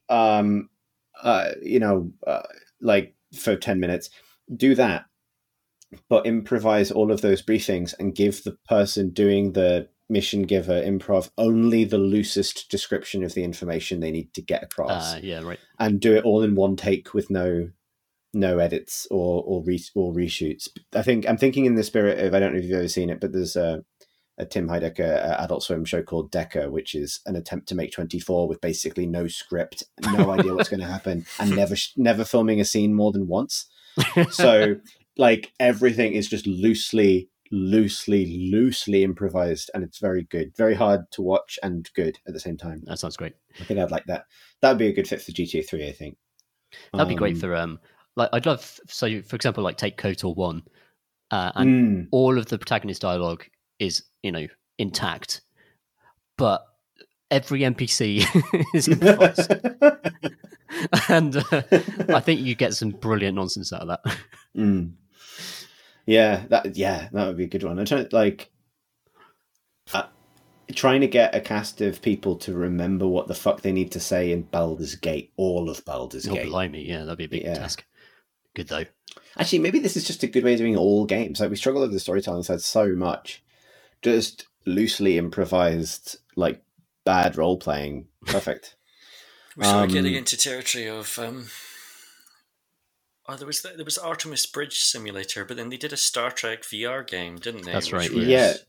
Bridge Star Commander? Trek VR. Bridge Commander. No. I think? Yes. Bridge Commander was the RTS, I think. Oh, I'm going to Google this. Star Trek Bridge something. Maybe it was Bridge Simulator or something like that. Maybe it was Bridge Commander. It was Bridge Commander. Crew. Was it Bridge Crew? It's Bridge Commander, guys. It's Bridge Commander. Okay. Are you sure, Tom? Are you sure? We'll fix it in post.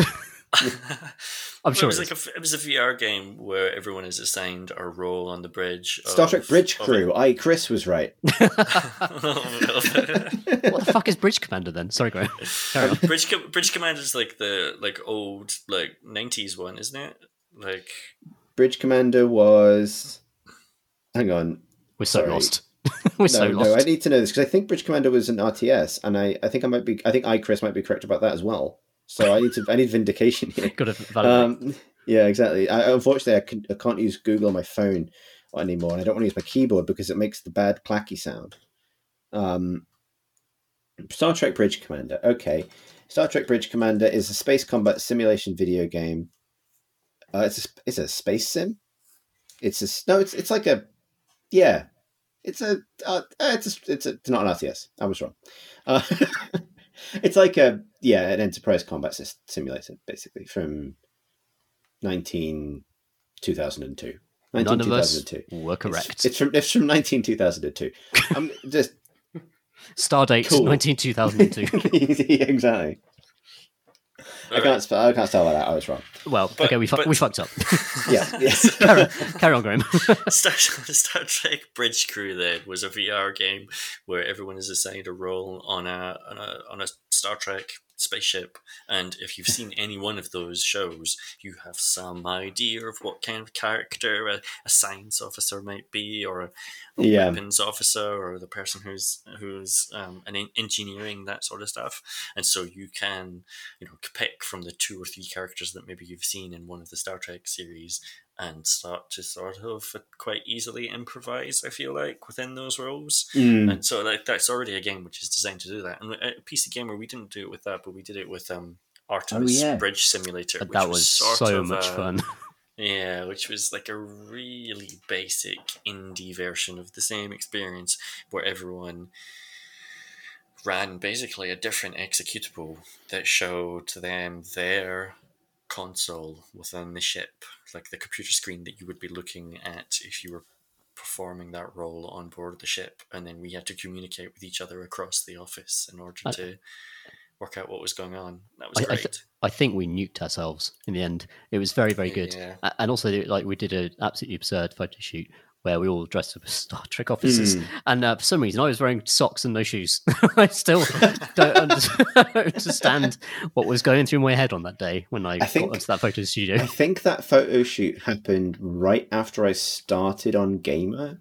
It must have been a weird introduction. It was. I remember it being one of those things that we've all got to go to the photo studio. Yes, yeah, that's right. You're not coming, but we're all dressed like Star Trek people. I might be getting the timeline wrong on that. Because there was also the Olympics photo shoot, which is also a folly, but I was in that one. Yep. Oh, we did some bad ones. That was a long time ago. Over the years. I think the thing with Star Trek though is it's been well picked. It's a good suggestion, but it's also been well picked over for comedy in lots of other contexts. That's true. I think one of the things that's magical about Half-Life VR is that's not really a setting that it's so specific and yet not really something that you see a lot of really weird improv in. And I'm trying to think if there are other games that would suit that. I think Morrowind is one of them. I think Morrowind would be good for this because that's a really weird place. In fact, like also just Bethesda NPCs are already super weird. And there's been some very funny impressions of them already. So right. Yeah, that's a good fit. I mean, this is a bit of a callback, but one of the other things they announced at Ubisoft Forward, and I should have mentioned this before, but it was Far Cry VR. But it's Far Cry VR : Dive into Insanity, and it's a location-based virtual reality experience. It's an actual multiplayer Far Cry VR game that you have to go to a specific building to play. Like, it's not like a thing you play in your house. And so, like, the footage from the event is just... Did you ever see that X-Files episode where Mulder and Scully... Yes. Definitely yes. Also yes. There's a lot of people walking around with like blank expressions on their face and VR goggles, holding pretend plastic assault rifles and wearing strange like vest suit things in a black room that's just covered in like zigzaggy tape all over the walls. What you're talking about there, Graham, is a holodeck. And it's called Dive into Insanity because it's got Vass in it from Far Cry 3. No, right, okay. And it's like a return to that game's setting and its characters. And from the little bit of gameplay they showed, it looks like it's just going to be like a shooting gallery. But I do quite like the idea of like multiplayer role-playing a bunch of shitty backpackers on a tropical island talking to famous Ubisoft villains. I think there should be just the extended sequence where you just have to lie on the floor and Vass talks to you. Like, well, that's the first time you see Vass in this trailer. You are lying on the floor with him standing above. Yeah. I'm making does. fun of this, and I really shouldn't because I've got an extensive immersive theatre background, and that's basically what that is. There should totally be a section of this game where everyone has to pretend to take some sort of psychoactive drug, And then act crazy. Yeah. That's a good suggestion. It looks like all the enemy NPCs are actually giant monkeys now. Yeah, exactly. I wondered. Go on, Tom. So I wonder, Graham. There are obviously like lots of sandbox games where people sort of already do this automatically, and I know, Graham, you played a lot of Worm Online back in the day. And would that be an interesting, or is it just too boring? Is it just hitting a lot of wood forever? It was just hitting a lot of wood when I played it, and a lot of like walking up a hillside and getting tuckered out on the way up and having to take a rest and like leaning against a wall. Like literally, they had built walls up this hillside. That's not good, Telly. Because otherwise you would slide back down with your stamina bar. If your stamina bar got to zero, you would just start sliding back down. I live up quite a steep hill now, and that does happen. That's happened to me in the past as well. Yeah. I guess like loads of streamers have used Minecraft to actually do this sort of improvisational comedy, like really successfully for the past few years, and I've really enjoyed some of that. So actually, like it's happening all the time. Yeah, I guess it is. I actually made a point. Yeah, fuck. It's not supposed to happen at the end of the podcast. Do you remember when it was really, really icy and when we lived together and our flat was at the top of an extremely steep hill? Yeah. And it took us fully 90 minutes to walk home. It would take half an hour because you could only get so far up the hill before you slid down a certain distance again. And I'm my center of gravity is not ideal for climbing up an icy hill. I was right there with you. Like the taxis wouldn't go up the hill because they wouldn't be able to get back down again. Buses were all shut down. Nothing was happening. Yeah, and there was definitely a point where we just decided to stop talking to each other and put our each individual headphones in because it was like there's no conversation we can have. This is going to make this not just shit. We just need to forget this forever. Yeah, exactly. But now, apparently. I've told the story in the podcast before about coming back from podcast. I was so drunk I sat on a wall and fell backwards into a bush and lost my glasses. So I'd just like to reintroduce that embarrassing story to the mix as well. Yeah, exactly. Walls, basically what we're saying, walls, they giveth, they taketh away. Certainly do. Good. That's all the questions we have this week, actually. And indeed all the questions we have time for. If you'd like to send us a question for a future episode of the podcast, you can email us at questions@crateandcrowbar.com. You can also tweet us at Crate and Crowbar. You can find this podcast, many others, and even some Let's Plays and things on our YouTube channel at youtube.com/Crate and Crowbar. We have a Discord channel full of people who have opinions and ideas and thoughts and dreams, and you can be one of those people if you like. The link is on our website, crateandcrowbar.com. Some of those people, and indeed some other people generally, are kind enough to donate to the Patreon, which supports this podcast and allows us to do it, which is a thing that we enjoy, and hopefully we can pass on a measure of that value.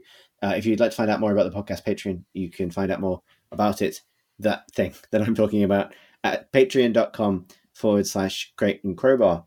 I think that's all of the links. I have been Chris Thurston. One of the others has been Graham Smith. Hooray for Dickless Skeleton. I've been Tom Senior, and actually I want to give a little preview. We've got a film and television podcast coming out soon, and it will pop up in your feed. And just so you know that we only ever charge for the core episodes of Crate and Crowbar on the Patreon, so this is just like a little bonus. So thank you for all the contributors who have enabled us to do this extra experimental stuff. Nice. I think we just need to say a loud thing now and then it's over. Yeah, that seems likely. Thanks for listening.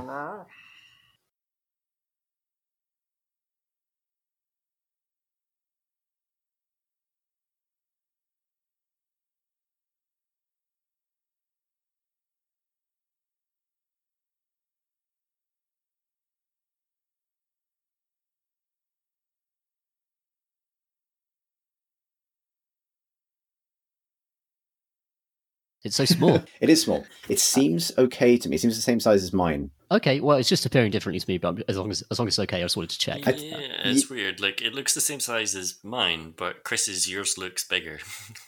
Yeah. Yeah, Marsh is going to fucking kill us with this. But no, it's no smaller than anyone else's, Tom. Don't worry about it. Hey. Hey, there we go. Hey.